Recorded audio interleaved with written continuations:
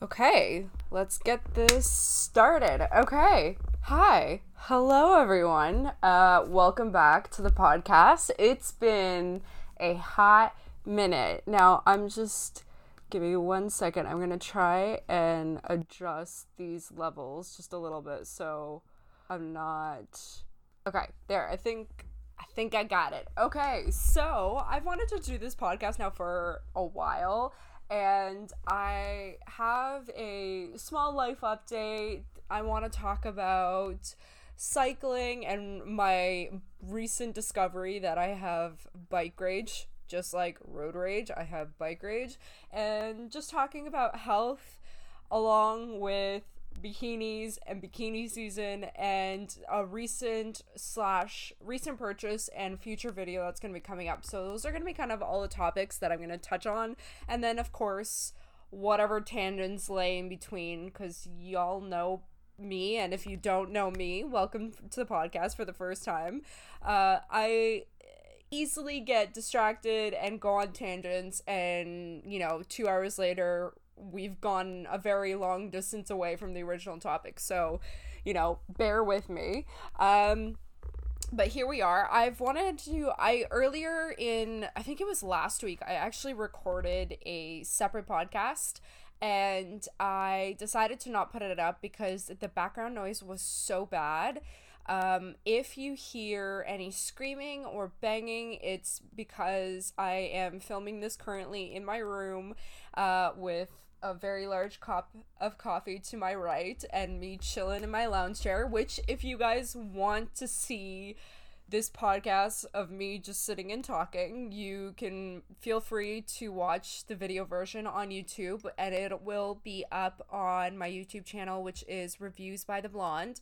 And for those of you who are watching this on YouTube, because I'm recording this at the same time, if you want to just listen to this, it will be posted up on iTunes. And if you guys are looking for any updates or notifications, I do have a couple of Instagram pages. My personal page, which is Carolyn, CAROLYN_W3. And then from there, I have a bunch of different links to my other profiles for reviews, and then also for this podcast. So hopefully this recording will be successful enough and there won't be too much background noise that I can actually post this and it be tolerable to listen to. So there's that. So let me take a sip of this coffee. This is cup number 3 of the day. Today ended up being a lot more unpredictable and kind of crazy and weirder than I expected it to be. Yesterday morning / this weekend, I need to paint the picture. So bear with me and let me paint you a picture. This weekend, if it was normal standard life, this weekend was technically the Canadian long weekend. It would have been it was Victoria Day weekend, which means yesterday, which was Monday, was a day off for a lot of people, and and for the rest of us, it was just another day where we stayed home.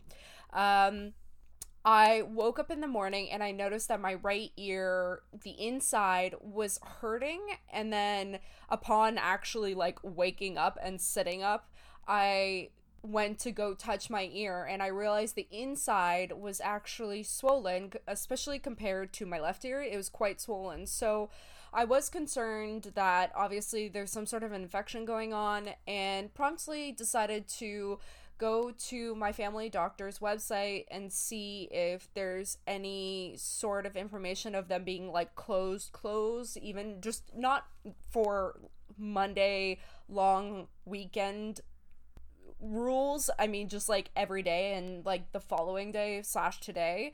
I called them. They had a long-winded, explanation to what they're doing and how they're basically proceeding about doing appointments. And then from there, I looked to see what available walk-in clinics were open, just in case that my doctor's office wasn't going to be open. So I did have to wait obviously all of yesterday, and being the paranoid person that I am, I was concerned that it was something a little bit more serious. And I'm not a doctor, so I don't know enough about ear infections and what they require, if I would need to get antibiotics, or if it's just gonna like go away with by itself, or whatever else. And in the last couple of days, I've also been feeling kind of dizzy. And once the ear pain kind of got progressively worse to the point where now I have a swollen ear, I just assumed that maybe the dizziness is my equilibrium being thrown off with whatever's going on with my ear. So fast forward to this morning, I woke up just before 9 o'clock, and I called my doctor's office, and luckily somebody picked up right away. I spoke to whoever picked up the phone, whether it was the receptionist or, one of the doctors or the nurse. I'm not entirely sure who I ended up speaking to, but I explained what the situation was, and I was wondering if I could basically book an appointment with my doctor. He explained that they are booking phone calls and video call appointments, and that they are not having anybody come into the office unless I think absolutely necessary, which I totally understand. The only reason I would have preferred to go in rather than just do a video call is that it does feel like my ear is clogged a little bit, so I'm concerned that maybe it is maybe some impacted wax. And I know that there are solutions and things that you can buy to do at home, but at this point, honestly, I've had ear irritation on and off for months and months, where I think in the beginning of the year, I had some bit of like pain in my ear, and I honestly just thought it was a buildup of wax, but I just never ended up going to the doctors, which I know isn't the brightest, plan of attack, but here we are. And long story short, booked an appointment, ended up speaking to my doctor, and I showed him what was going on. We talked about what was going on, and the one thing that, we started diving down the path where first and foremost, I absolutely love my family doctor. I'm forever grateful that I found this man a couple of years ago, and I actually had been a patient at this practice for years, and then my doctor, the initial doctor that I had, ended up leaving.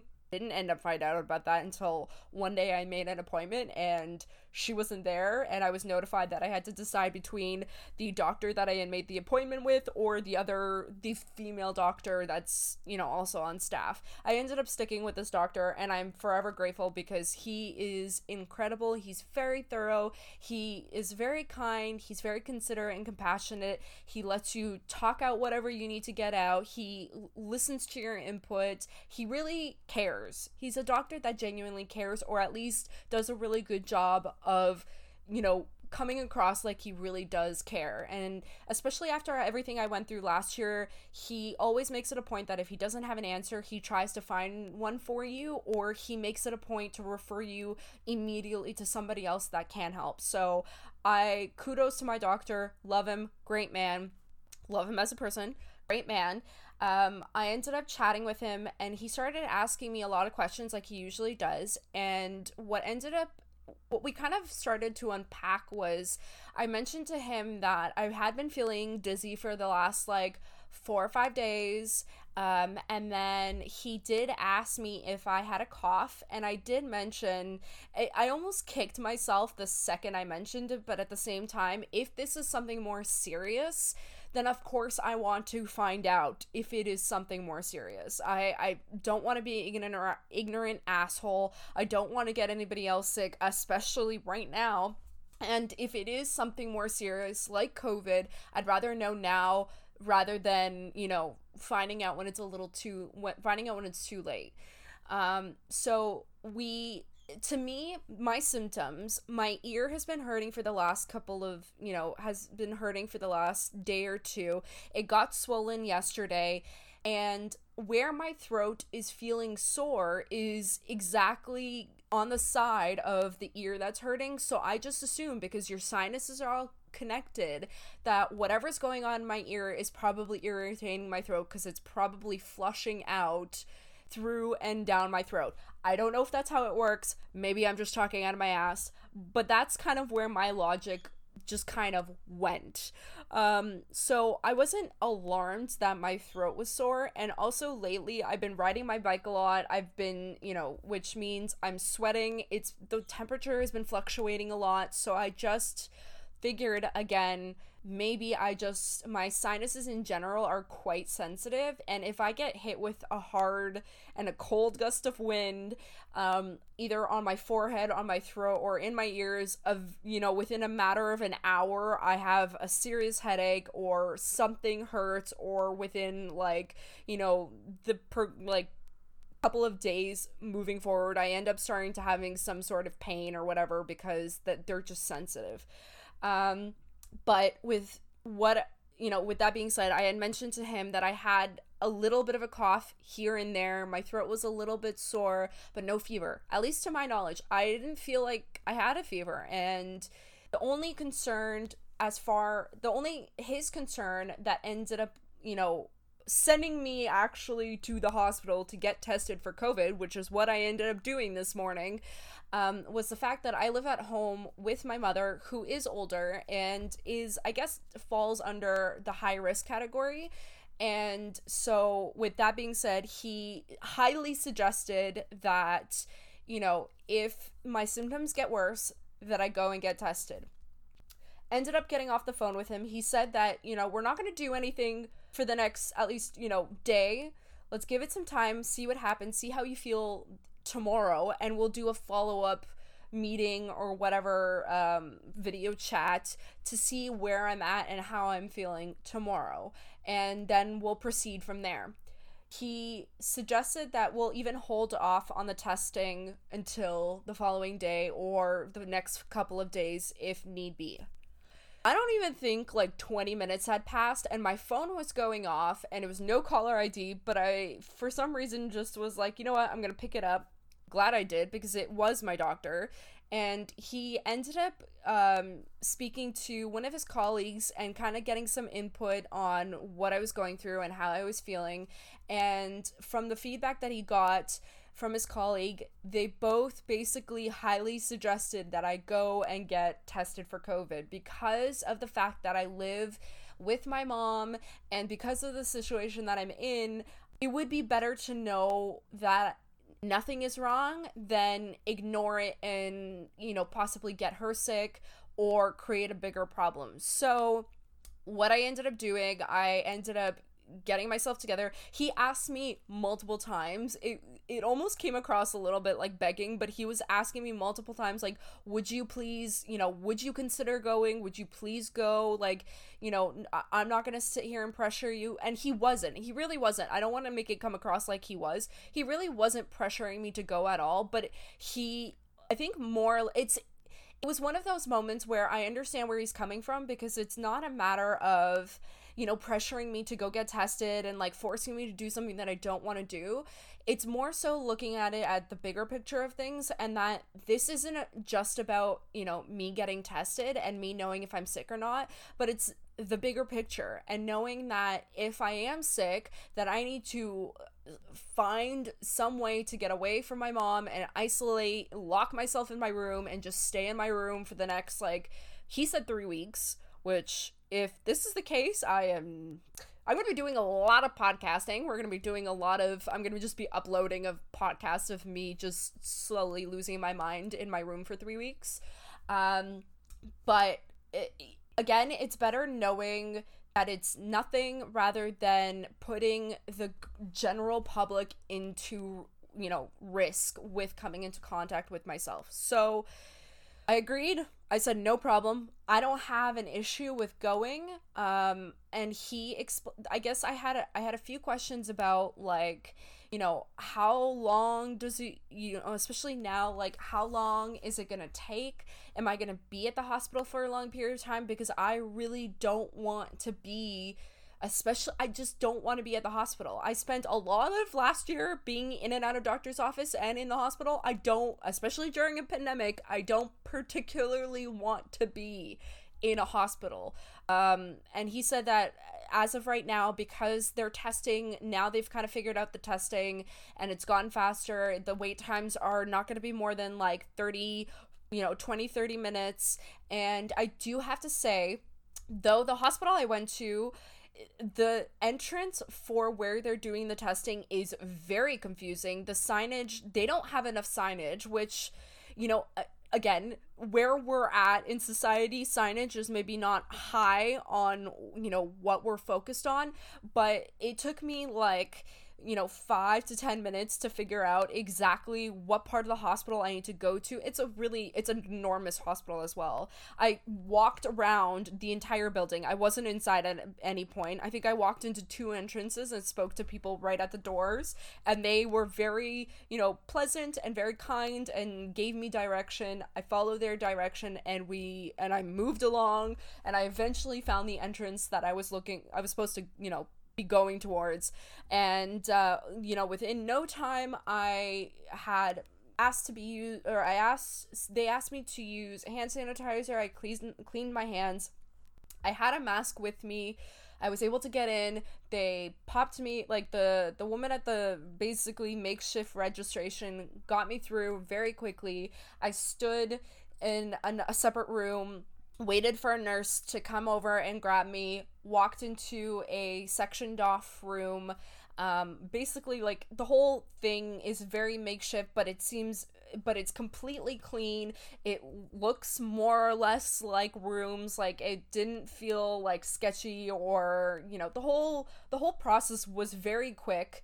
By the time that I got in, she checked my blood pressure and then checked my temperature, and unbeknownst to me, didn't know, she told me that I actually had a fever, and I was surprised. And prior to her even telling me this, I did explain to her, because I think she did ask me, I think it was before, her checking my temperature, she did ask me why I was there. So I explained to her, I'm like, look, this is what I think it is. Again, I'm not a doctor, I don't know, but I think it's an ear infection that's probably irritating my throat and is irritating kind of everything else. I couldn't actually go in to see my doctor, but I spoke with my doctor, and he recommended that I come here and get tested. So here we are, I'm getting tested. And she checked my temperature, again, unbeknownst to me. I felt a little bit of pressure above my right eye, which is, again, makes sense to the right ear that is in pain. At that point while I was there, and a little bit on my, I noticed it kind of stirring on my way there, but again, I didn't really think anything of it. But the fever made sense, I guess, in correlation to a little bit of a headache.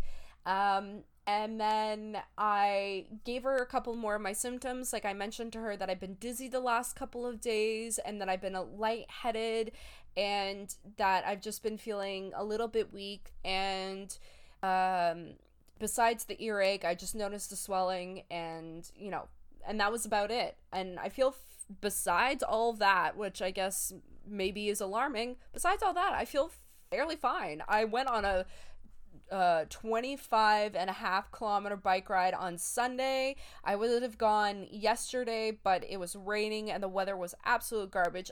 I was planning on going today as well, but my doctor asked me to basically stay home after the hospital visit for the next 48 hours. So I'm going to be sitting at home for the next 2 days, so no more bike ride for me. It's going to be a lot of push-ups and maybe some crunches. We're getting to that topic. I swear we are. We're going to get there. But I got in. The woman checked my blood pressure, took my temperature, and then explained to me what the test was, basically what they were going to do. And she was going to take the swab and basically put it into one nostril, spin it, take it out, and then also put it into the other nostril and do the exact same thing. It wasn't painful, or at least as painful as you think it's going to be. It wasn't that painful. It definitely was irritating, and it definitely, I don't know if it's just because maybe whatever's going on with my sinuses, from what I'm gathering, maybe that's why it hurt a little bit more, or at least it felt quite sensitive, or maybe it's just because those nerves and the tissue up there is very soft. But obviously once she got the swab like right up there, it definitely hurt a little bit, and it was definitely uncomfortable. It, you know, I did let out a groan when she did it in both nostrils, just because it, you know, it just releases that kind of annoyance and tension, and it lets that anger and the pain out just a little bit.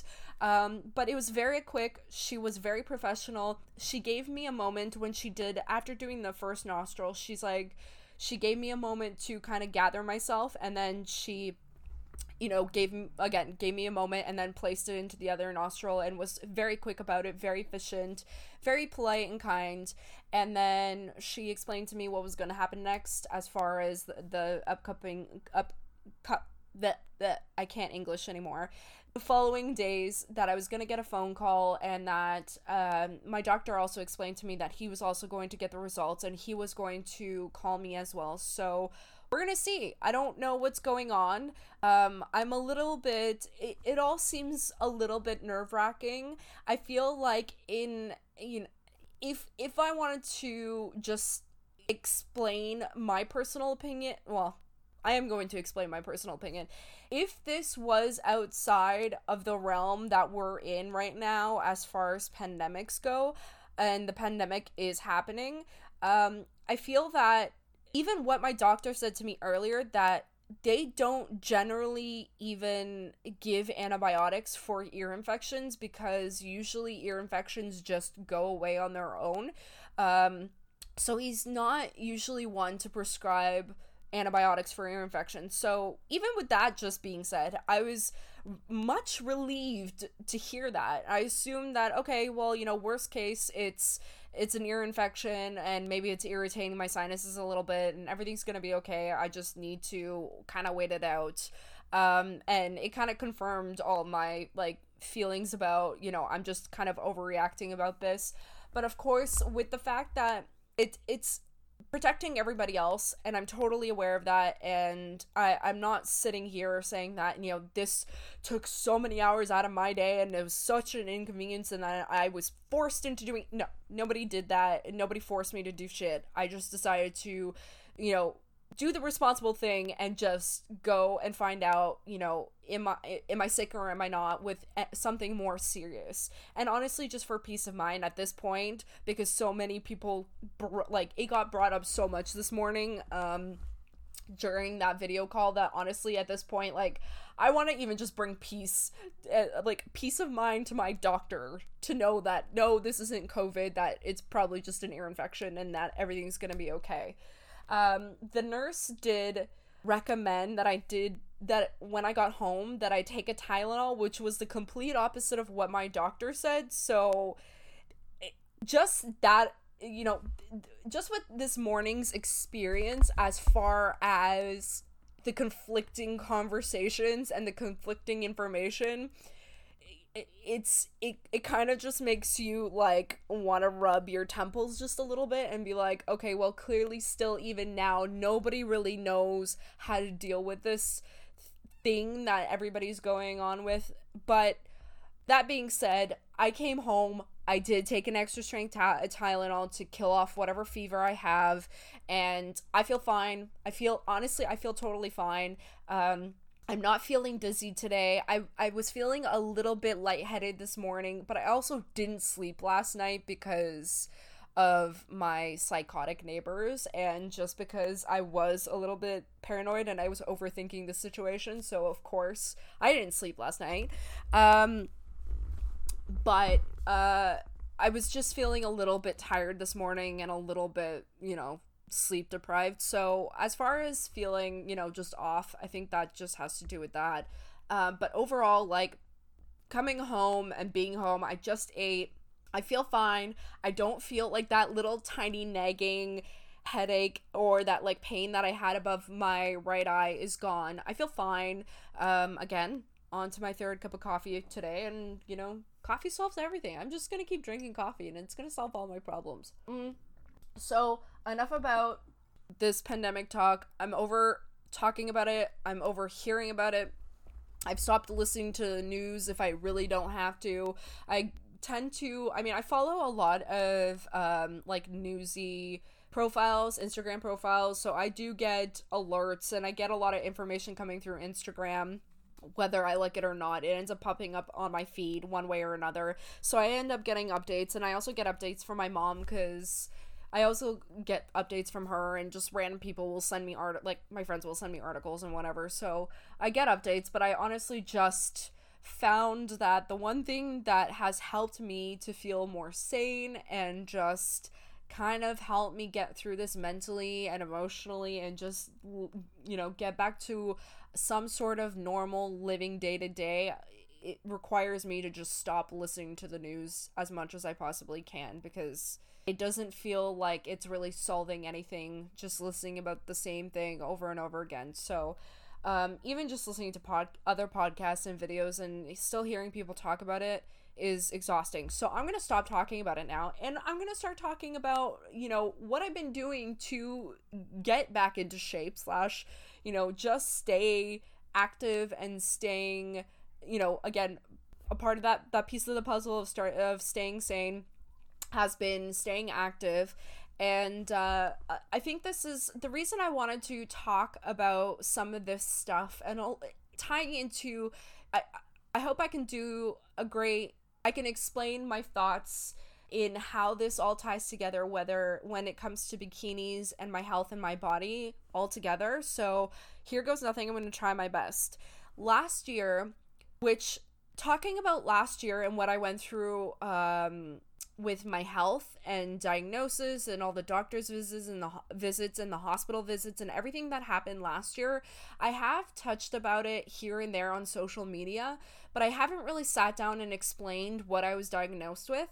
And honestly, for a really long time, even last year, I couldn't really come to terms with it, and I couldn't, how do I explain it? I really couldn't come to terms with it. My brain just wasn't processing the fact that, I think it technically falls under a disorder. And no, it wasn't COVID. No, it wasn't a serious viral infection or anything like that. It has to do with my ovaries. So, I figured I would have a whole separate video talking about this, because I think that it's an important conversation. It took me months, and it took me up until this point now, as much time as we've had off, which has been, a positive, and there's been positives and negatives to all of this experience. For me to finally have all this time off, I look at it, to some extent, it's been quite a big positive for me, because I finally have caught up on the sleep that I desperately needed for a really long time. Yes, in the beginning, it was very difficult on my stress and my anxiety, at the beginning of March. But moving forward, I spent more time reflecting on, my past in regards to last year, my health, my last relationship, and everything. It's given me a lot of time to reflect on a lot of things that I went through last year. And with that being said, I feel like it's done wonders for me to actually sit down and kind of sit with and think about what I went through last year. And I don't throw this word around lightly. I don't want this word to ever become overused the way triggered has become overused. And I feel like it holds a lot of weight. That's why I don't like to use it that often. But the word is traumatized, and I definitely found that a lot of the things that I went through last year with all the doctor's visits and basically having a bunch of different people poke and prod at me, time it every other week, was traumatizing, and it was exhausting, and it took a serious toll on my mental health. And right at the beginning of all of this and trying to figure out what was going on with me, that was a big part where there was a lot of stress about it, because at one point there was talks about surgery, and the second the conversation about surgery came up, I decided that I needed to sit down and seriously consider that I wasn't going to do any races last year. And for me, racing plays an important part into my drive of working out and staying healthy and being motivated to train and work out. Racing has saved me, running Spartan races and other kinds of races as well, has saved me in a lot of different ways over the last couple of years. It's helped me learn about who I am as a person, how strong I am mentally and physically, and what my body is really capable of when I'm in shape and out of shape. Because I've ran a couple of Spartan races in absolute garbage shape, and to know that I can still do them and be out of shape is kind of, a pat on my own back. I'm not proud of it, but here we are. But for me overall, being quite racing and signing up for Spartan races specifically has created a very positive space and a positive excuse for me to obsess and focus on something that has a positive response overall throughout my life.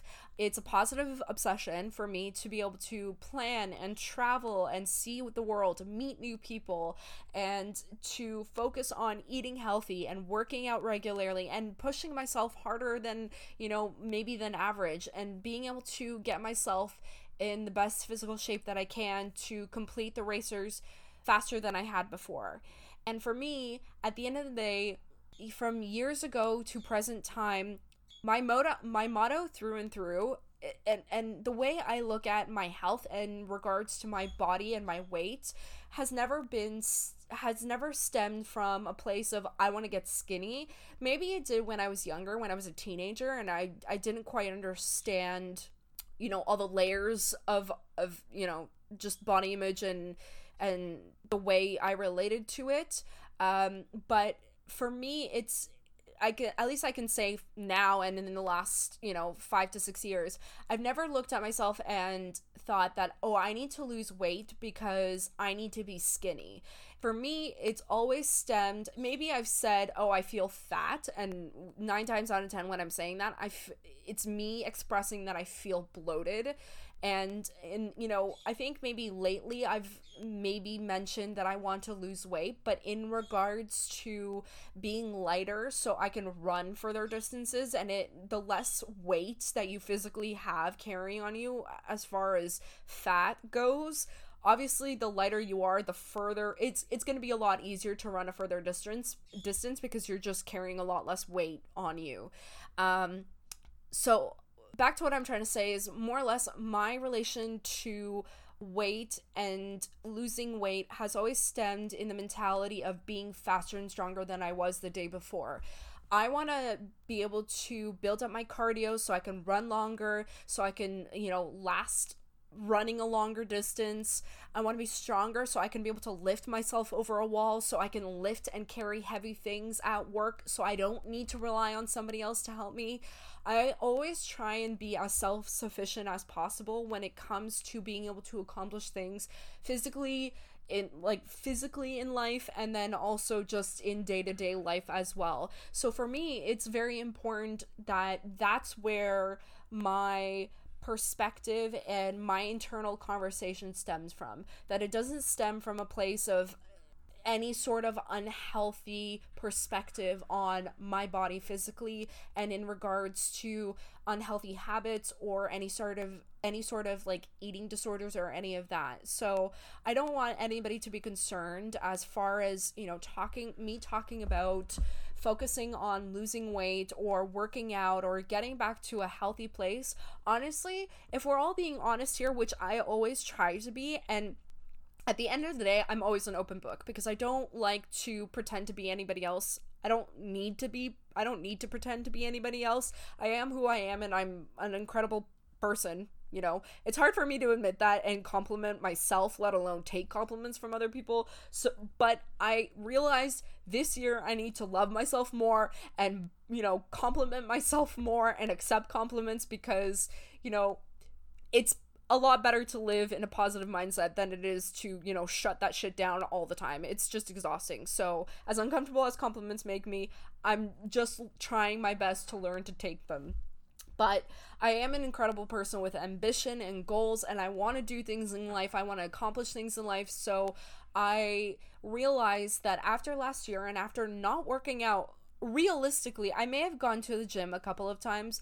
I did end up running the 10K last year in May, like I do every year, except for this year. Besides that 10K, I did struggle during that race, but I got it done, thankfully. Besides that, I didn't do any race. I worked out here and there, but it was always a struggle because I was always in pain. I was always tired, and I was always stressed out, whether it was in regards to everything that was going on with my health or everything in regards to my relationship at the time. Everything just last year was really stressful, chaotic, and unstable. Let's just leave it at that. It was just chaos last year. So to finally step out of it and coming into 2020, I realized that I had gained a lot of weight. The last time I weighed myself at the beginning of the year, no, that doesn't make any sense. Let me rephrase that. When I weighed myself at the beginning of the year, my heaviest that I weighed was 158 pounds.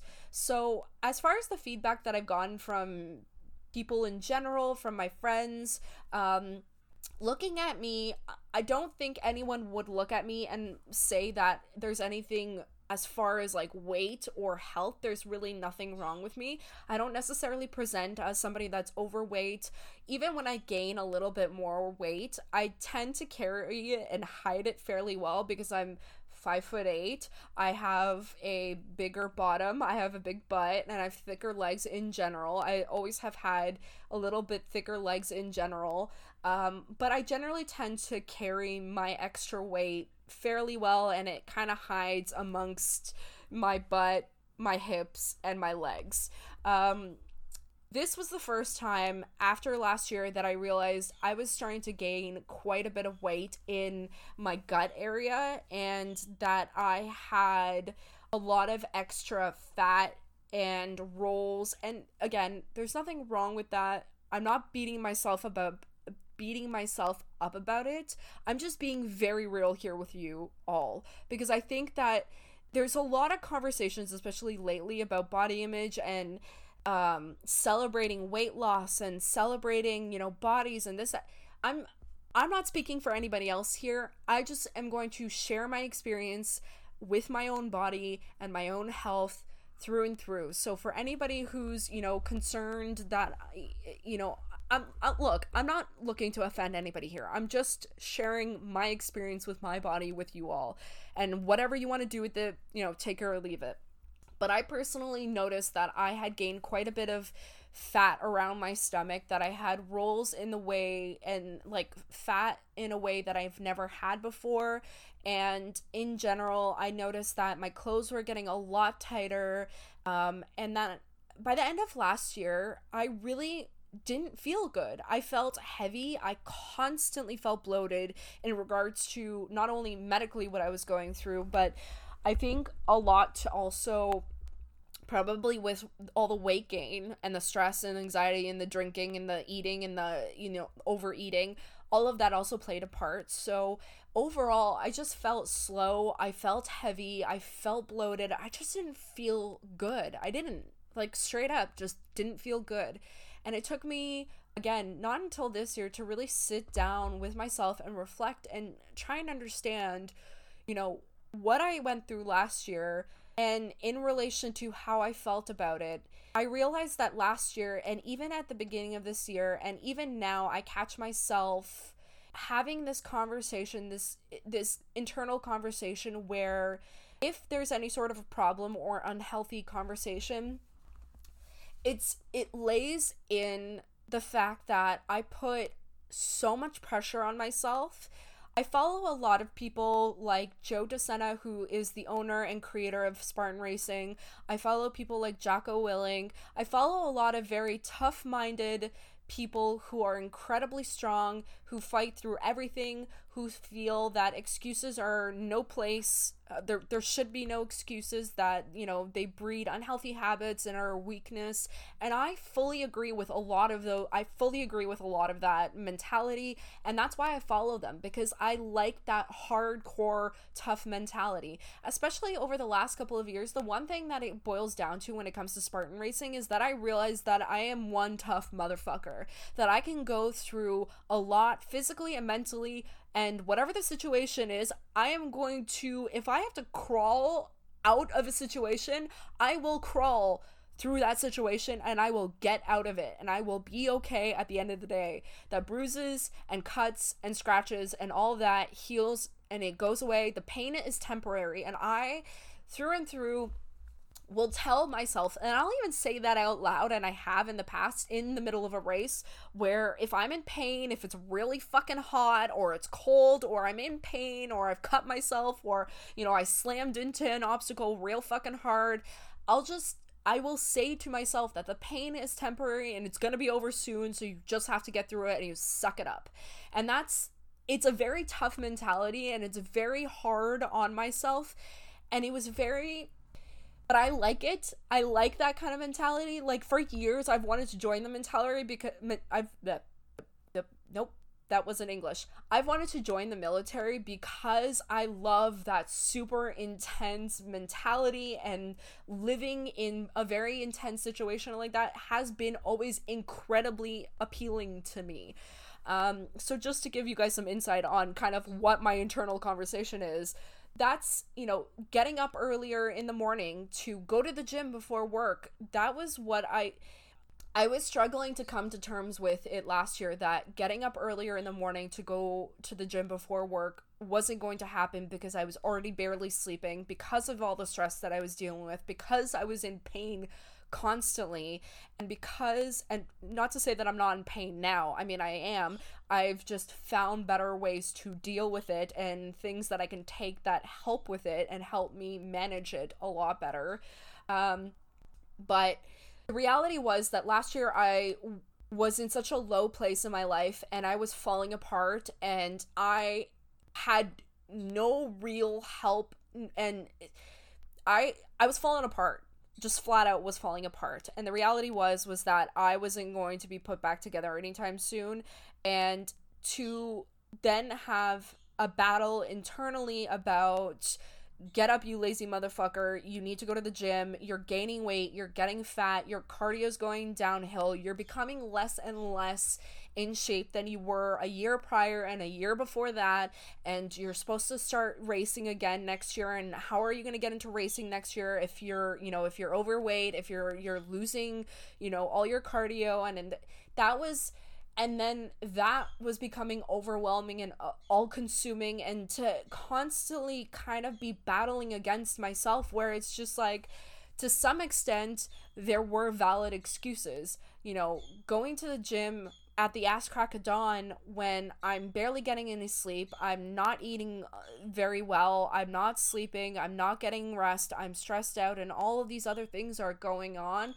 just wasn't going to breed a healthy habit if I just forced myself to go to the gym again at the ass crack of dawn. It wasn't going to change anything. If only anything,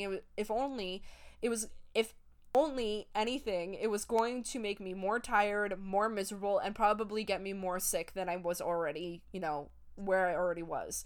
So coming out of all of that again and going into this year, I had to do a real hard reset, and with this time off, it's actually given me the opportunity to finally forgive myself for all the shit that happened last year, and forgive myself in regards to letting go of my failures, or the things that I saw as serious failures as far as in regards to my health and staying in shape and getting in shape and just trying to progress in a more healthier lifestyle. Like, it just wasn't going to happen for me last year, and, you know, I had to forgive myself for that.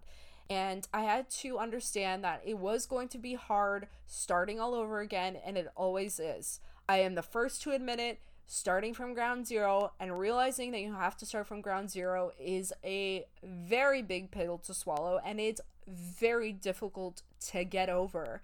But at the end of the day, when you make that peace with yourself and just let go of beating yourself up, let go of all the excuses, let go of all the tears, and let go of all the like shame and everything else in between, you can start fresh, and you can start, you can just get up in the morning and start that next day.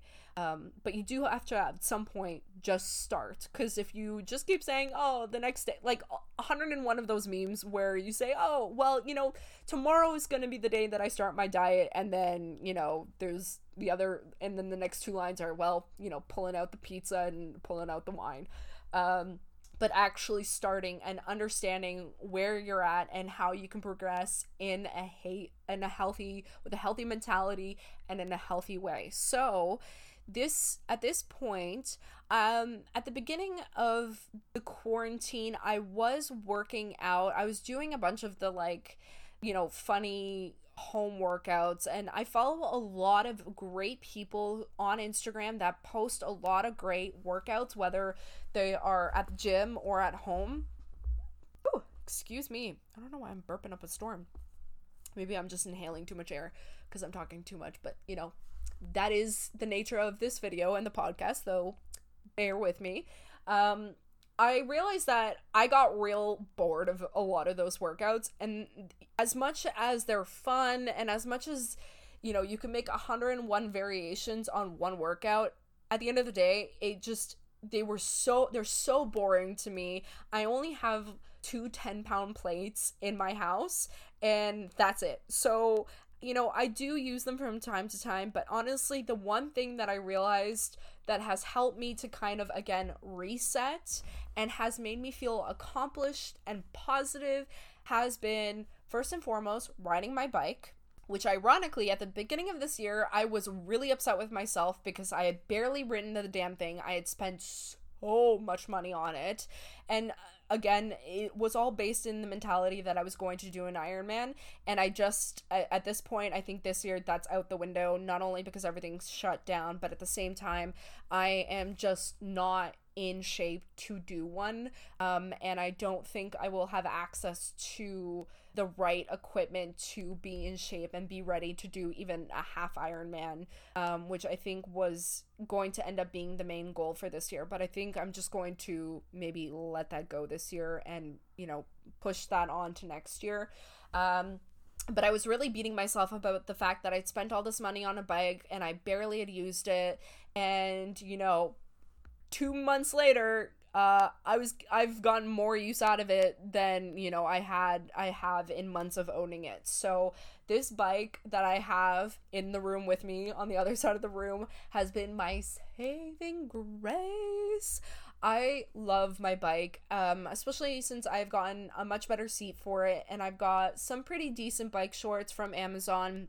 They've definitely changed the riding experience. It's been a lot of fun, even though, and here we get into the rage part of this conversation. Riding my bike has caused a lot of rage for me, and I realized that has to do with a lot of the fact that there's so many more people out on the paths. There's just people walking everywhere, people disregarding the bike lanes and just kind of walking wherever they want, and I've nearly ran over so many people that it's so stressful and it's so just frustrating because I don't want to get hurt, I don't want to hurt somebody, and I also don't want to bust my expensive ass bike, so there's that. So riding my bike has definitely given me the boost of confidence in my cardio that running simply just wasn't, because at the beginning of all this, I definitely did try and start getting out there and running, but then I quickly realized that my cardio is just not strong enough, and it was, again, I had to come to terms with it, and I had to forgive myself for it and just move on and, find a different way that I could build up my cardio. But I realized that I used to be able to run 10K with no problem. I used to be able to run 5K, no problem. I could sprint 5K and it wasn't an issue. As I learned at the beginning of this quarantine when I started to run, that running 5 kilometers is incredibly difficult for me now. And it was another very big pill to swallow. But at the end of the day, I realized that I'm going to stop beating myself up about this, and then I'm just going to find other ways to work on my cardio.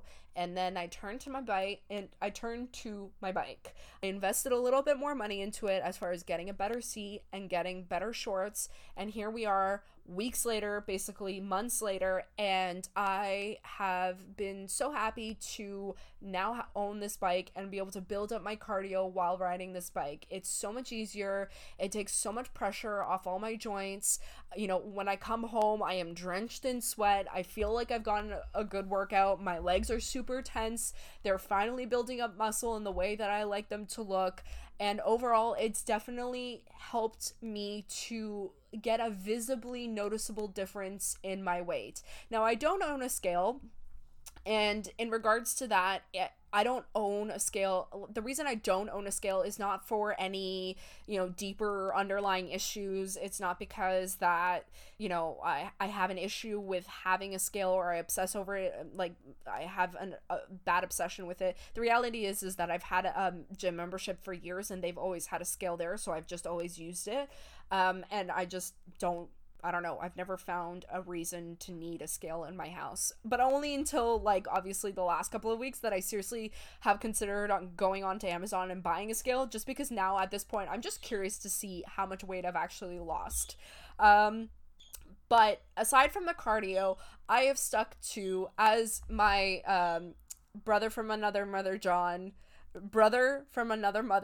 John would say, I've just stuck to my prison workouts, which essentially is just straight up push-ups and crunches. And that has worked out perfectly for me, because now putting on my clothes, for me, getting on the scale, and I've had this conversation, I think I've mentioned this in videos in past, where getting on a scale and seeing my weight as a number really, I learned a long time ago that it really doesn't necessarily tell me everything. And when I start working out consistently and eating well and start losing the fat in my body, that number can be kind of convoluted a little. That, I don't know if convoluted's the right word, but it can kind of just, not necessarily represent what stereotypically you would think.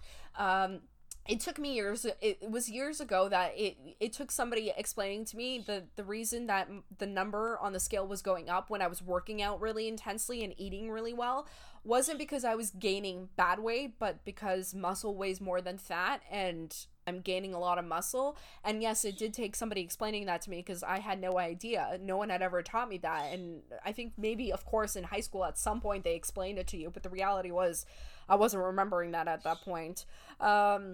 But for me, what I get, rather than getting on a scale and looking at that number, I get more out of looking in the mirror and looking at my body and seeing how my body actually looks, along with my workouts and doing certain activities. Like, am I going, in relation to now, how are my bike rides? Am I going faster than I was before? Am I able to go a longer distance? How do I feel throughout the workout? Or how do I feel throughout the bike ride? I always do mental kind of check-ins with myself, and I kind of check from head to toe. How do I feel? How do I feel my breathing's a disaster. I think that's where most of my problem lies, is the fact that I forget that I need to breathe sometimes while riding or running. So I know that first and foremost, I need to work on my breathing before I work on anything else. But I do these mental kind of check-ins, and, prior to, again, all of this, when I was going to the gym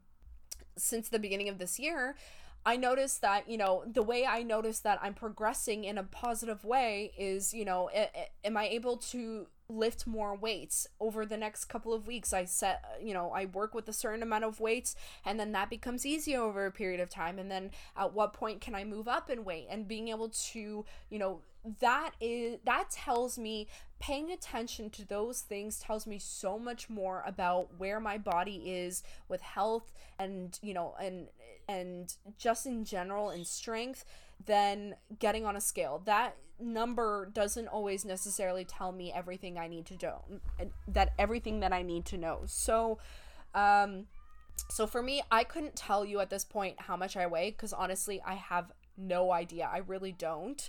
But being able to put on my jeans and realizing that they're a lot looser than they were months ago, let alone last year, they actually are so much looser at this point, and putting on my long sleeve shirts, noticing that they're much tighter in the arms, again, tells me everything about how my body is reacting to the effort that I'm putting into workouts. So I feel good. I feel strong again. I feel like I'm already lighter, a lot lighter than I was at the beginning of this year. I'm really happy that I'm getting the positive, I don't know why I keep burping so much. I apologize.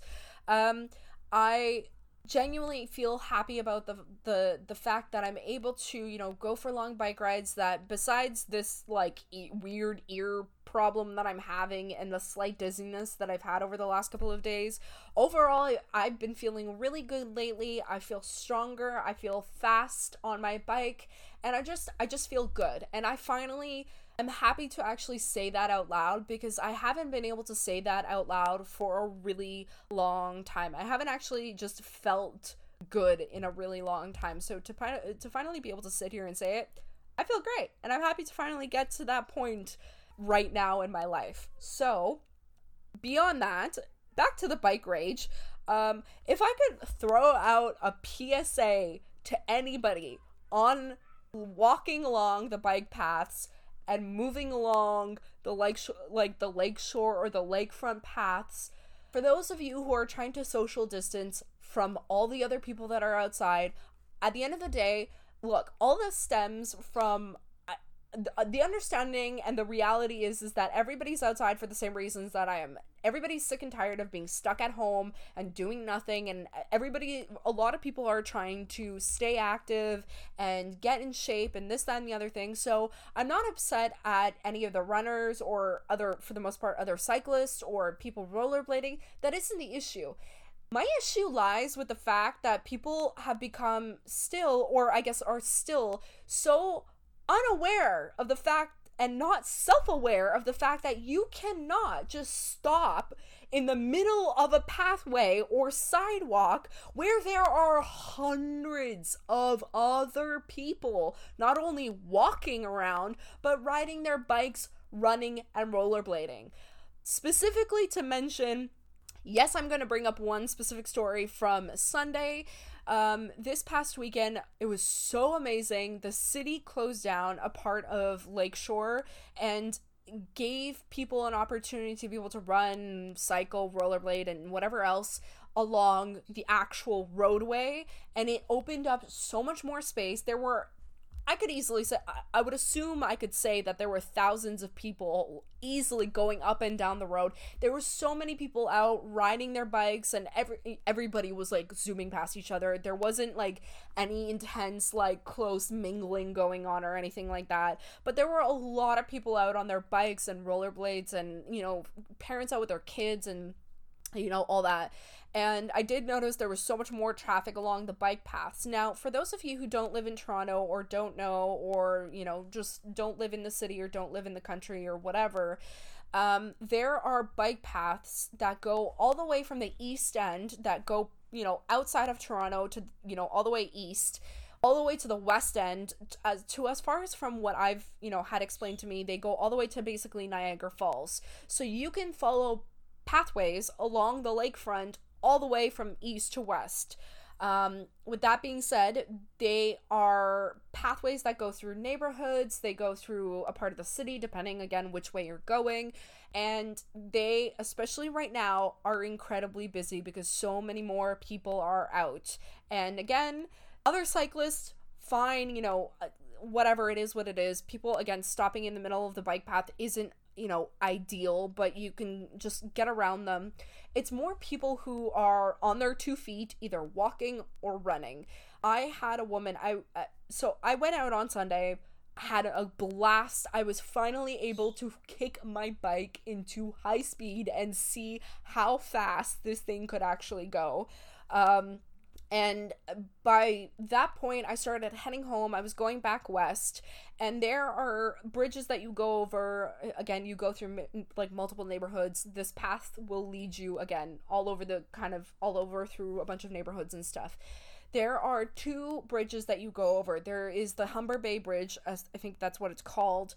It's a giant bridge. A lot of people go and take photos. It's the big white bridge. You can see it from the highway, and it's always busy. But people are quite self-aware on that bridge, because I think a lot of people do recognize that it's a busy place. There's a lot of people on bikes taking photos, this, that, and the other thing. But there's a secondary bridge going west that is much smaller. It is like a 2-lane kind of deal. So getting on and off that smaller bridge, also, there are some serious bumps and ditches coming on and off that bridge. At this point, I was approaching the bridge, and I noticed that there was a woman running in front of me, so I slowed down to a crawl, basically. And also, approaching the bridge, I don't want to A, go flying off this bike, A, or B, break my vajay, or bust my bike in any way, hitting a bump just a little too bloody hard. So I slowed down quite a bit to get onto the bridge, and then I also noticed there was a couple walking to the right of me.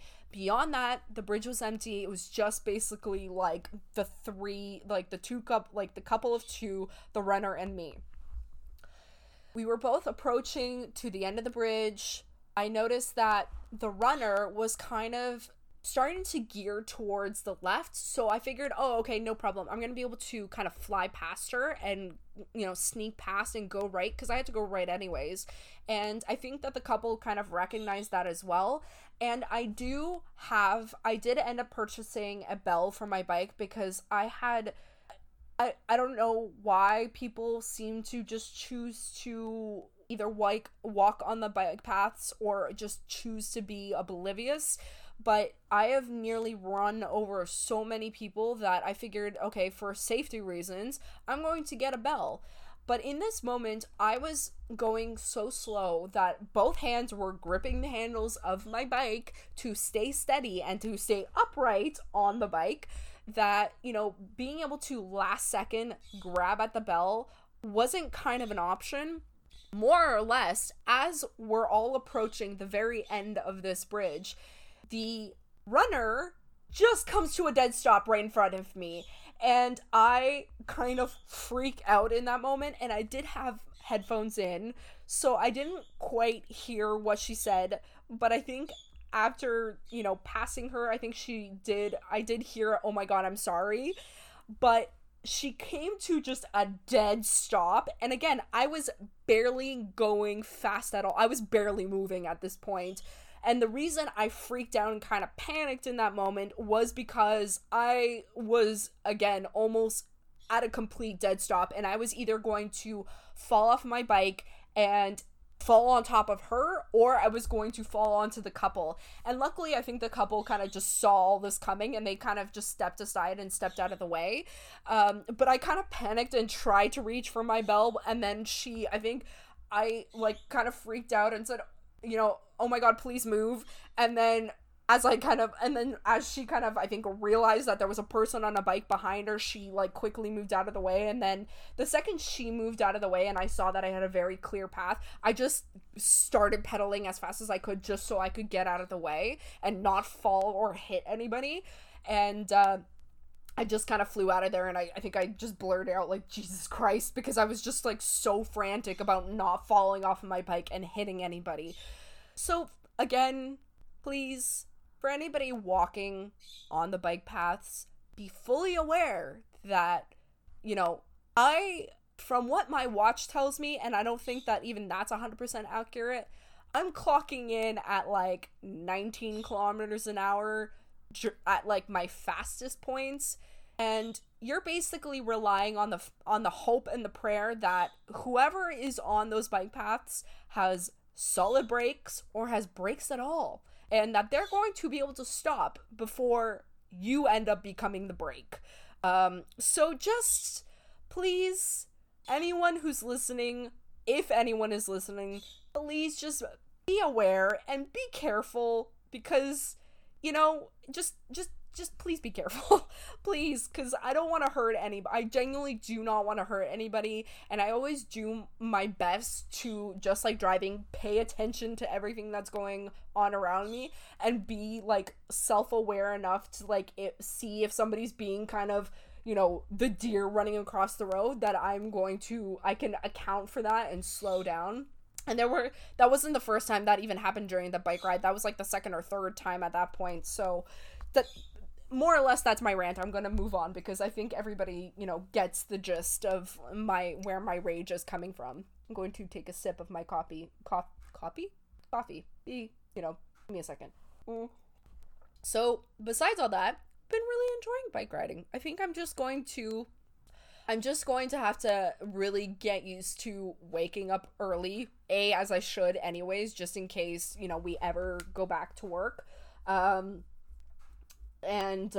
Just because there's a lot less people on the bike paths. There's a lot of runners out really early in the morning, but there's a lot less cyclists, as I've noticed. I went out one morning, I think it was last week, where I went out at like 6 o'clock in the morning or 7 o'clock in the morning, and there was barely anybody out. It was also freezing, and I came home frozen like an ice cube, and it took me like 2 hours of just like throwing on layers and defrosting curled up in bed.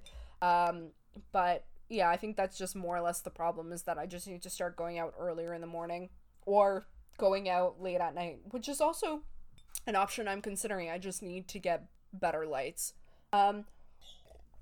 So moving on from my rant about cycling, the other thing I really wanted to talk about in this podcast was the upcoming video that I have planned and doing. And what I wanted to tackle in this next video was a haul video.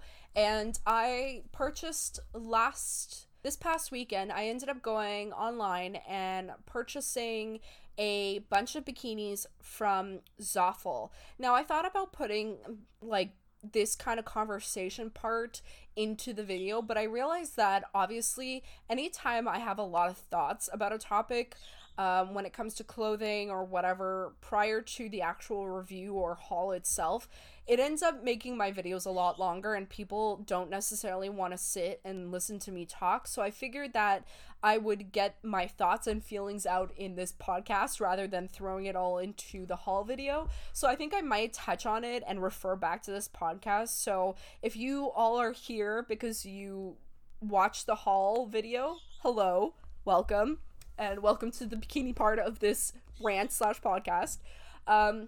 I have a lot of thoughts on this topic, and again, these are reflections of my own self, my own body, my own life, my own lifestyle. This isn't meant to dictate to anybody else how they should feel or how they live their lives. I realized after last year, and realizing again how much weight I had gained and how I had gone bikini shopping at one point last year, and I realized that for the first time in my entire life, I was shopping for bathing suits to hide my body rather than show off my body. And I've always felt quite comfortable in my own skin in regards to, I mean, look, I have insecurities just like anybody else. Flat out, I don't pretend to be some perfect, person. I have insecurities, I have flaws, just like anybody else. But in regards to, when I'm getting ready, once I have my hair done and my makeup done, or once I have an outfit on and I feel good and I acknowledge that, looking in the mirror and acknowledge it, by the time I'm making my way out the door, I've already forgotten about all that stuff, and I'm already thinking about, I'm on another planet. I'm already thinking about a million and one other thing. So as far as in regards to my self-image or body image, I've always, for the most part, I've never really had an issue throwing on a bikini and just kind of going about my life. Last year was the first time that I realized that when I went bathing suit shopping and bikini shopping, that I was having trouble fitting into the sizes that I normally would fit in, and I am the first to have no problems going up in a size. I'm not like ride or die, like if I don't fit into a small, my life is over. If I don't fit into a medium, my life is over. Like, you know, putting on a large is the end of the world. Like, that's not where, I've never been that person. If a medium does not fit and I like something enough, and it, you know, if the whole debate of whether or not it's going to fit is based off of just going up a size, bitch, I will go up a size and I will buy the thing that fits rather than what is on a label that no one else is going to see. Nobody is seeing those labels except for me and the person maybe at the cash ringing the clothing through. So as far as, you know, in regards to going up a size, that was not the issue, but just kind of recognizing the fact that my body was changing so much faster, or had changed so quickly in a way that I wasn't prepared for.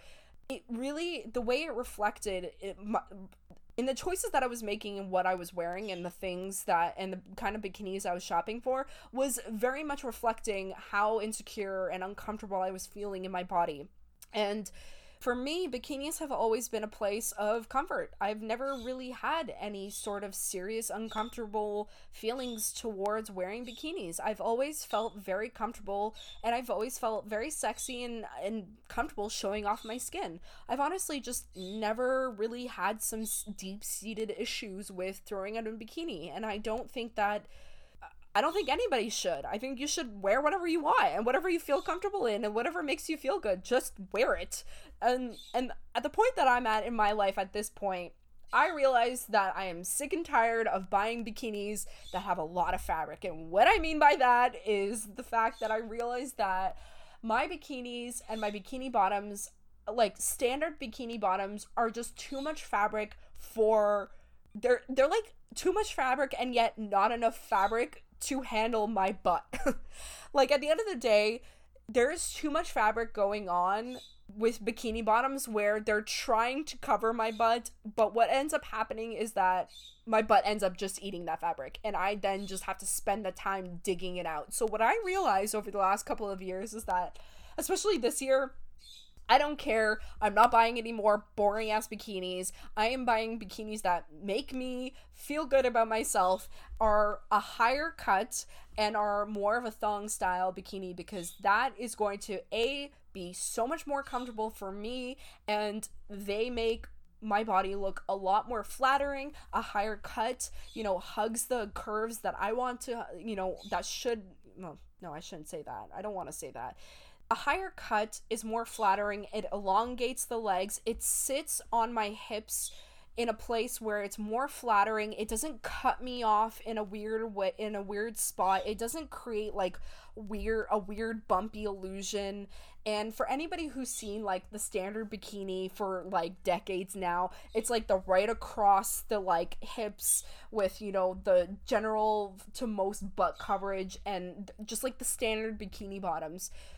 I hate it. They don't fit me well. They don't make me feel comfortable. I feel like I'm being stuffed into it, and yet my butt is eating it all. It's not a good time. So I realized that, you know, this year I feel better. I want more fun and colorful prints. I want brighter colors. I'm going to go through my collection of bikinis and either donate them, you know, hand them off to my sister, because some of them I think will be small enough to fit her because she's quite petite. And or I'm just gonna throw them out because I think it's time. Some of them are really old, and I'm going to upgrade my collection of bikinis and have them reflect how I want my body to look. So what I ended up doing with the reality I was facing with, I was glad that I came to this conclusion, and I was happy that I finally was feeling, you know, better about my appearance in general, and that I feel better overall, and that I am on a healthy route to becoming stronger and faster. And with that having the side effect, and with, you know, putting all that hard work in, it's, you know, giving me the general physical appearance that I also want as well.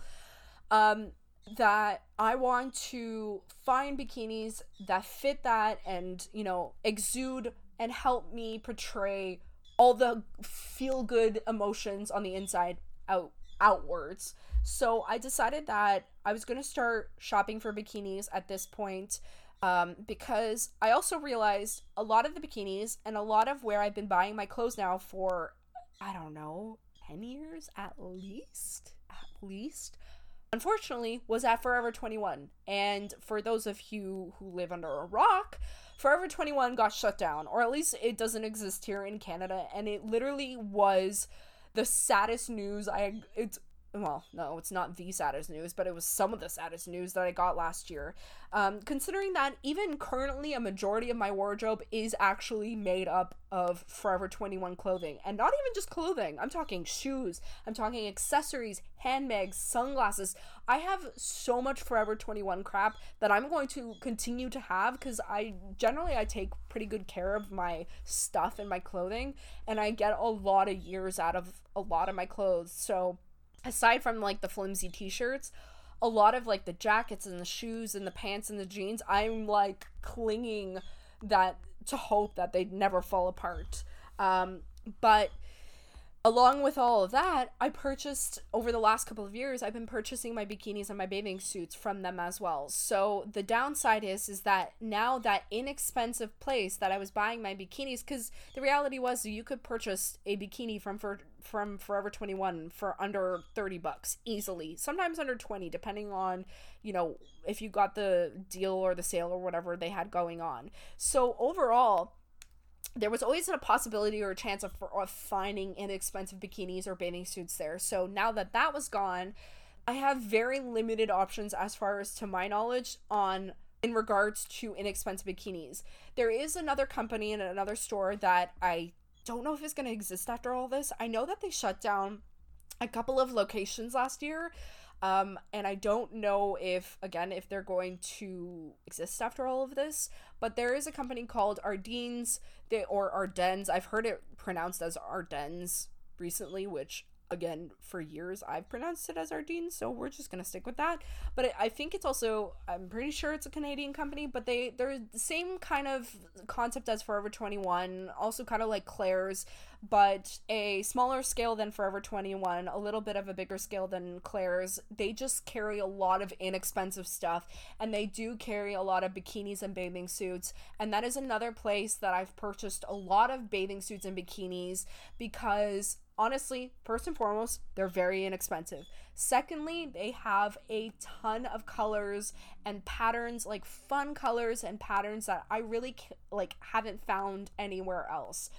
I can't justify going into a bikini or bathing suit store, like specific store, and spending $200 on one specific bathing suit. Like I just can't justify. I just can't. I'm not like a professional swimmer, so it's not like I need a racing suit. I don't go on enough I've never gone on like a beach resort to like Mexico or Dominican or whatever. I've never done a hot tropical vacation like that. Usually my bathing suits and bikinis fall into the more like everyday and casual lifestyle, and what I mean by that is once the weather in Toronto starts migrating past like 25 degrees, it starts to get so hot and humid in the city that I have no problem admitting this, but I actually start to wear my bikinis under my clothing, whether it's not necessarily every day to like work and stuff, though I do dump and forget about wearing regular bras and I just start wearing sports bras, because it just I work I used to work a fairly laborious job, and I was running around constantly. I was lifting things up. So, you know, again, sitting in a pool of sweat and like just sitting, having that like bra absorb all that and just sitting in that for like 9 hours out of the day is not fun. So I just throw on a sports bra once it starts getting warmer. But also some bikini tops do offer enough coverage and are designed very similarly to bralettes and like bras, that because I am not so large on top as far as my chest goes, yes, I am less with the with being able to get away with just very minimal to a no bra or minimal like bralettes situation. So sometimes, yes, I've also worn, depending on the style, bikini tops underneath my clothing, because if you haven't realized, a lot of bikinis, yes, maybe from brand to brand, the quality of fabric does vary, but basically a lot of the fabric is spandex, polyester, and some sort of elastic mix, which essentially is very similar to our workout wear, whether it's, you know, the leggings, the sportswears, or the tops. I'm sure Nike and Under Armour would beg to differ and argue with that statement, and I'm sure there's people that may, you know, argue with that as well. Totally valid. You have that, you know, you can argue that as well, but I'm not interested in the argument. More or less, I treat my bathing suits like bras and underwear during the summertime. Now, before anybody gets anything twisted, after every single use, yes, I clean my bathing suits just like you'd clean underwear. Don't get, you know, no dirty thoughts. Don't get it twisted. You know, my hygiene doesn't need to be questioned, first and foremost.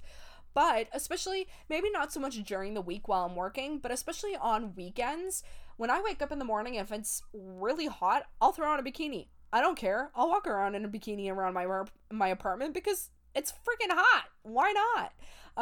And then outside of that, also on weekends, usually what I like to do is just kind of grab a car, throw on whatever, and go for a hike or go for a drive. And having that bathing suit underneath, where if it does get really, really hot, I can just take my shirt off and nobody's going to be offended by a bikini top, because as society is, and as weird as we are about our rules of, you know, nudity and bodies and clothing, we've made bathing suits acceptable. So, you know, being able to have a bathing suit underneath my shirt tends to be a lot more acceptable if you just take off a shirt during a hike or whatever and have that on in public, rather than, you know, just have a bra on or whatever. I think even people get some, like, you'll get some jarring looks even with like wearing a sports bra. I think some people get confused even just seeing that. I don't know why, but, you know, society.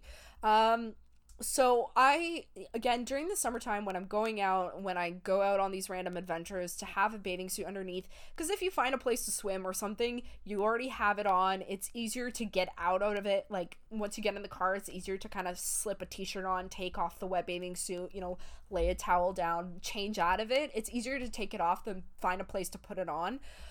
So I personally like to just have it on already. And again, they're just more comfortable, in my opinion. When it starts getting hot, the less clothes, the better, I like to say, and that's how I like to live my life.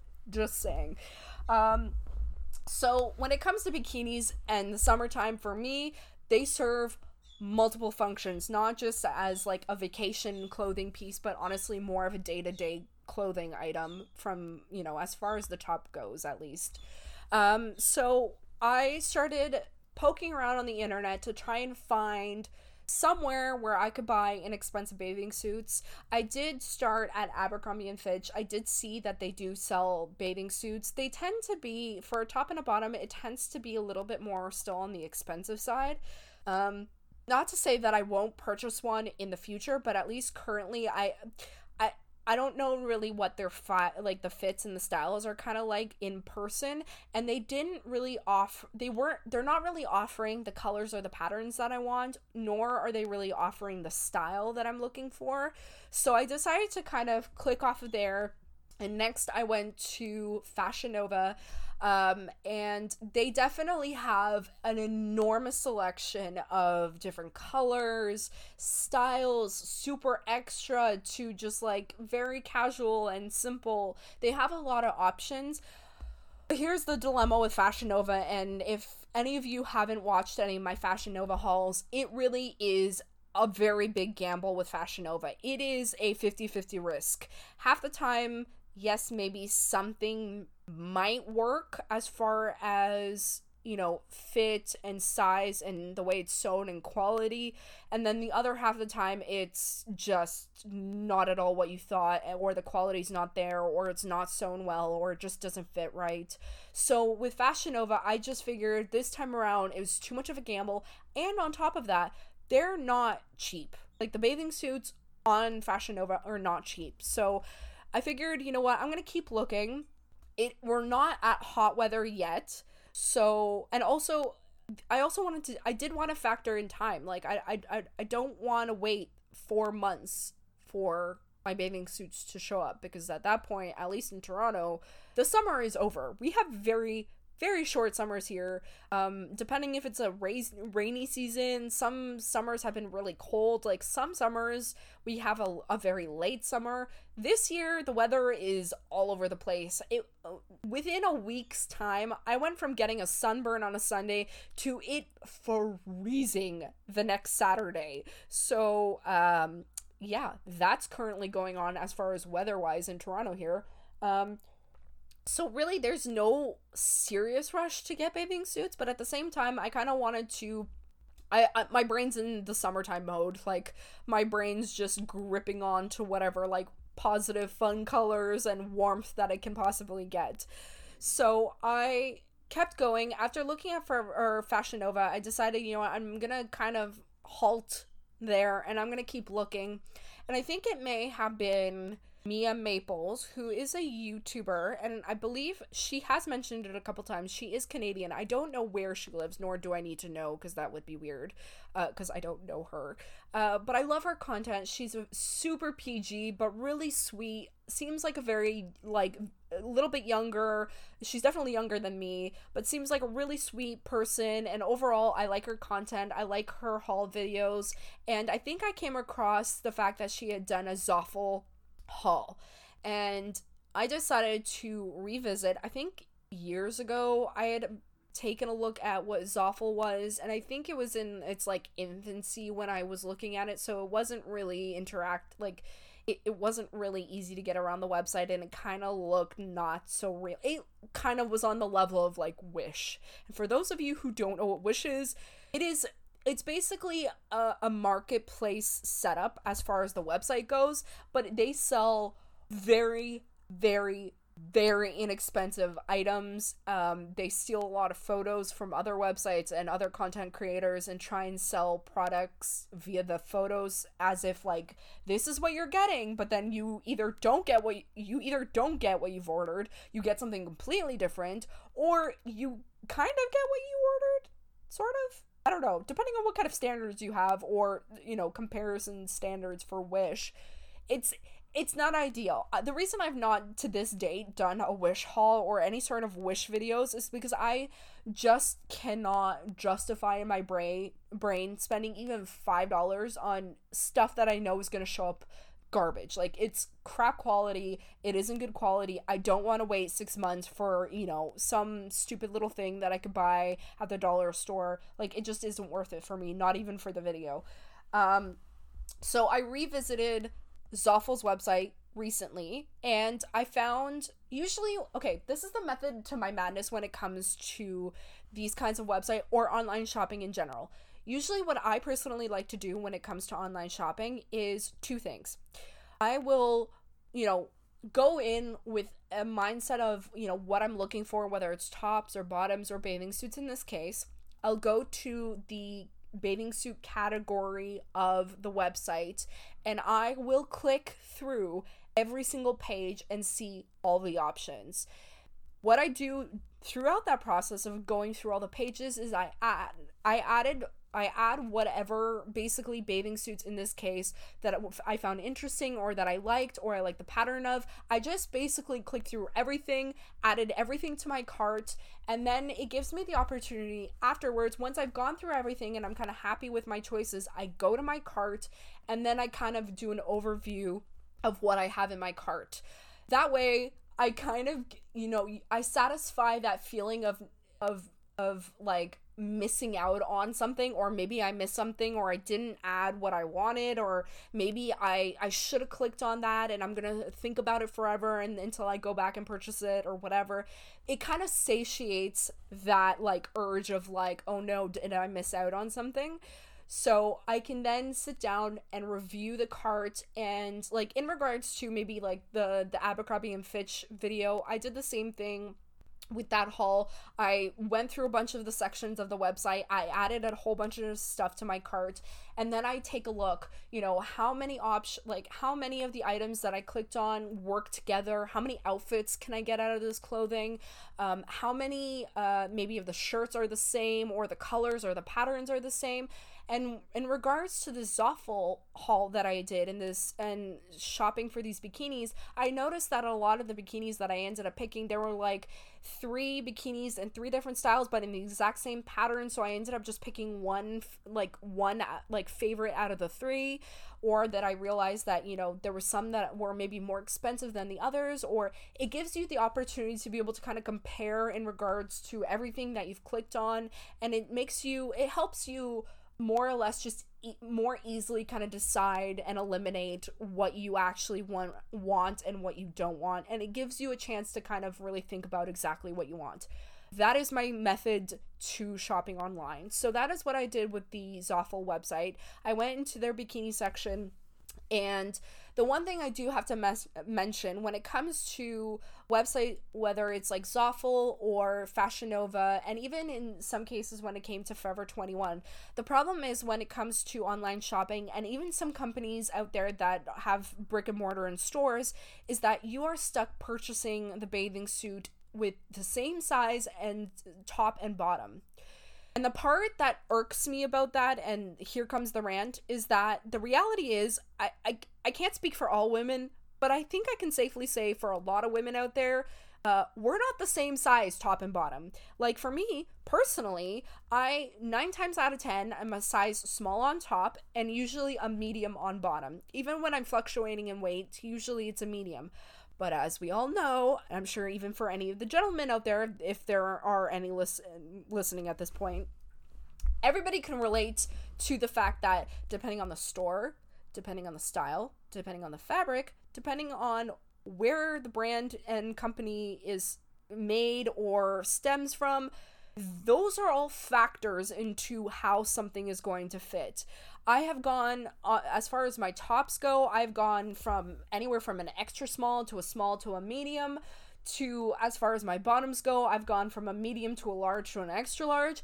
It completely varies. So there is always a giant gamble when it comes to purchasing bathing suits online that are only offered in one size for top and bottom. And I am fully aware of the risk that I've taken diving into this, because my sizes for top and bottom are quite dramatically different, even though a small and a medium are just a size apart, or basically one size apart.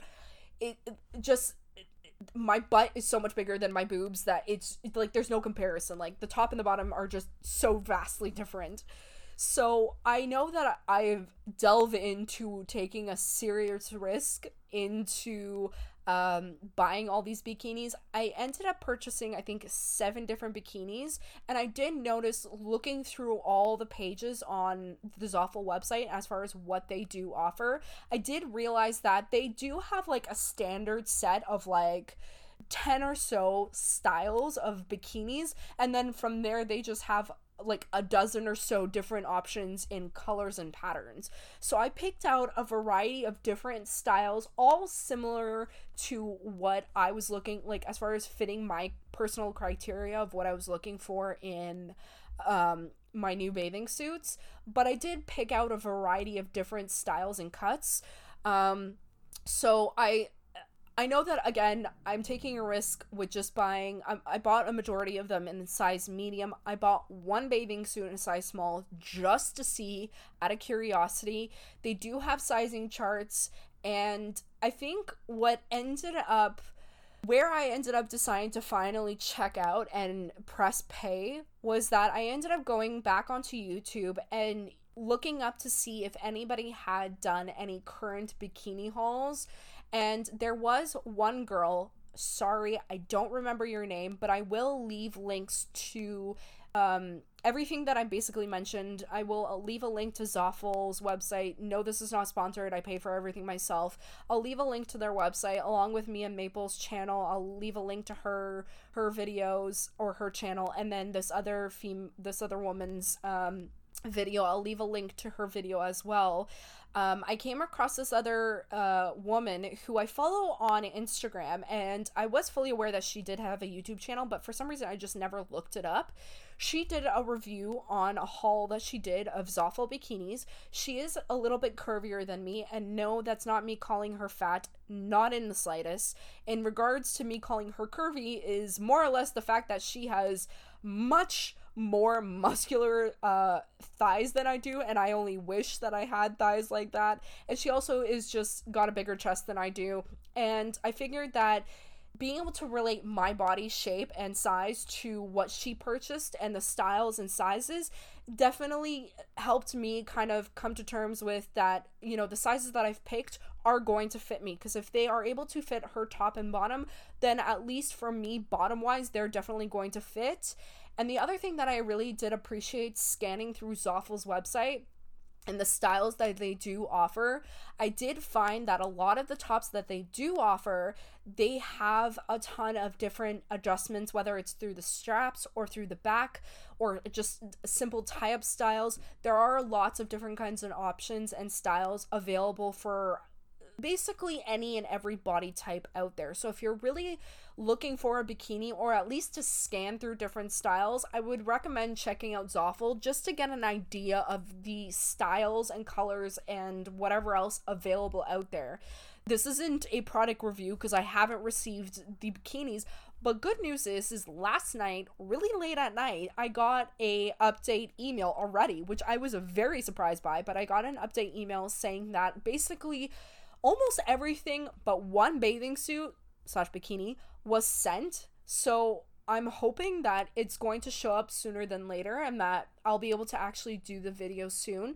Now, if that one singular bikini doesn't show up within a couple of days or isn't shipped, you know, soon, what I might end up doing is I'll do the haul of all the stuff together, and then I'll just do like a bonus video with the one bikini, because it is a specific style that I'm really excited to see how it's going to fit on my body and how it's going to look. So I definitely want to include it in some sort of video. So, you know, no fear if it doesn't end up showing up in the video, and I will mention it. If it doesn't end up showing in the haul video, I will put it up as a separate video in and of itself, like as a bonus video. So with that being said, I think that's more or less of everything I wanted to talk about, and like, I feel so much better. I had all this stuff on my mind and on my chest for the last like day and a half, and I've wanted to just get it off, and I'm so happy that I'm able to like finally get it out in this format. But yeah, I'm really excited to get all my bikinis. Oh, and I also purchased a pair of sunglasses that are hella extra, but they were a very interesting cut, and the color looked really cool, so I just ended up going with them.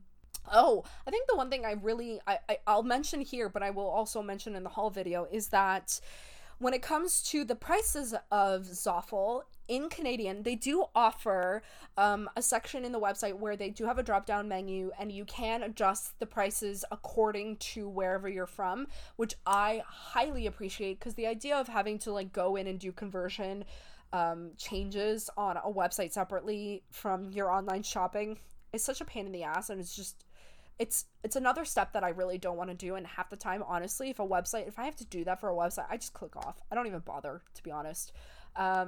So I found that in Canadian pricing, I think the most inexpensive bikini that they have to offer on Zaful is around $15. And then I think on the higher end, as far as bikinis go, I did take a glance at the one-piece bathing suits, but that's really stepping into territory that I don't really want to mess with, because one-piece bathing suits and bodysuits are just the biggest pain for me, because as I've mentioned in the past, the reality is one pieces just don't really fit me ever, because my torso is long, as I've learned, and it's longer than average. So to find, you know, a bodysuit that fits, let alone a bathing suit, is just all kinds of stress and anxiety that I don't want to, you know, go through. But I did notice that they have a lot of really beautiful one-piece bathing suits. So if you have the time to like do all the measurements, highly recommend checking them out.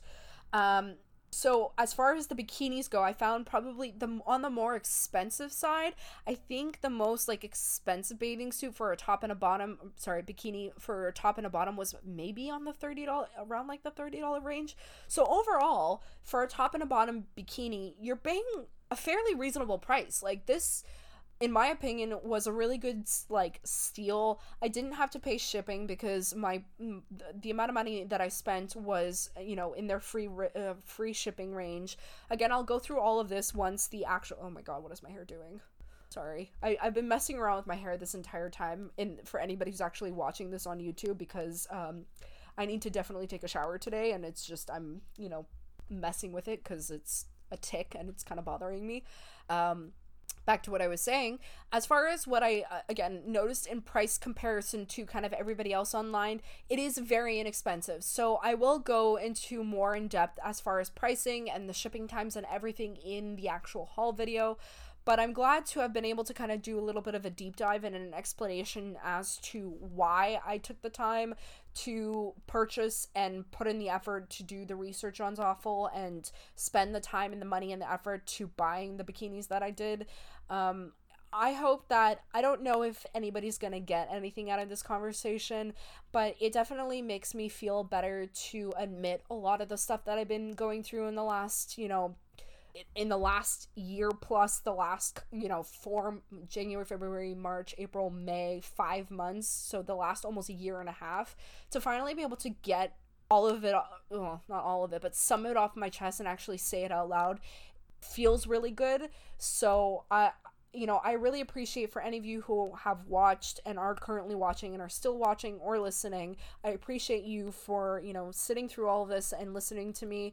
I will be doing, I think, a separate podcast talking about everything that happened last year medically, what I'm doing to manage my pain.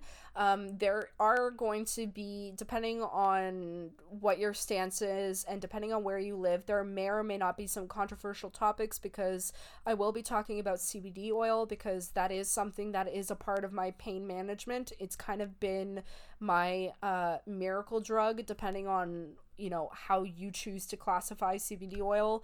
But it is a topic and a journey and a story that I definitely do want to share, because I think a lot of women out there can learn something from it, and a lot of us can share in some of the pain physically and mentally that, you know, we go through, depending on if you've got this disorder or not, and a lot of women I know do. So, and I finally have come to a place and a peaceful place where I can actually sit down and talk about it out loud. So maybe tomorrow I'll record that video and we'll talk about it some more. So thanks again for joining me during, you know, our quarantine times and during this, you know, quiet time in my comfortable space in my lounge chair. So I will see you guys hopefully soon. Have a good one.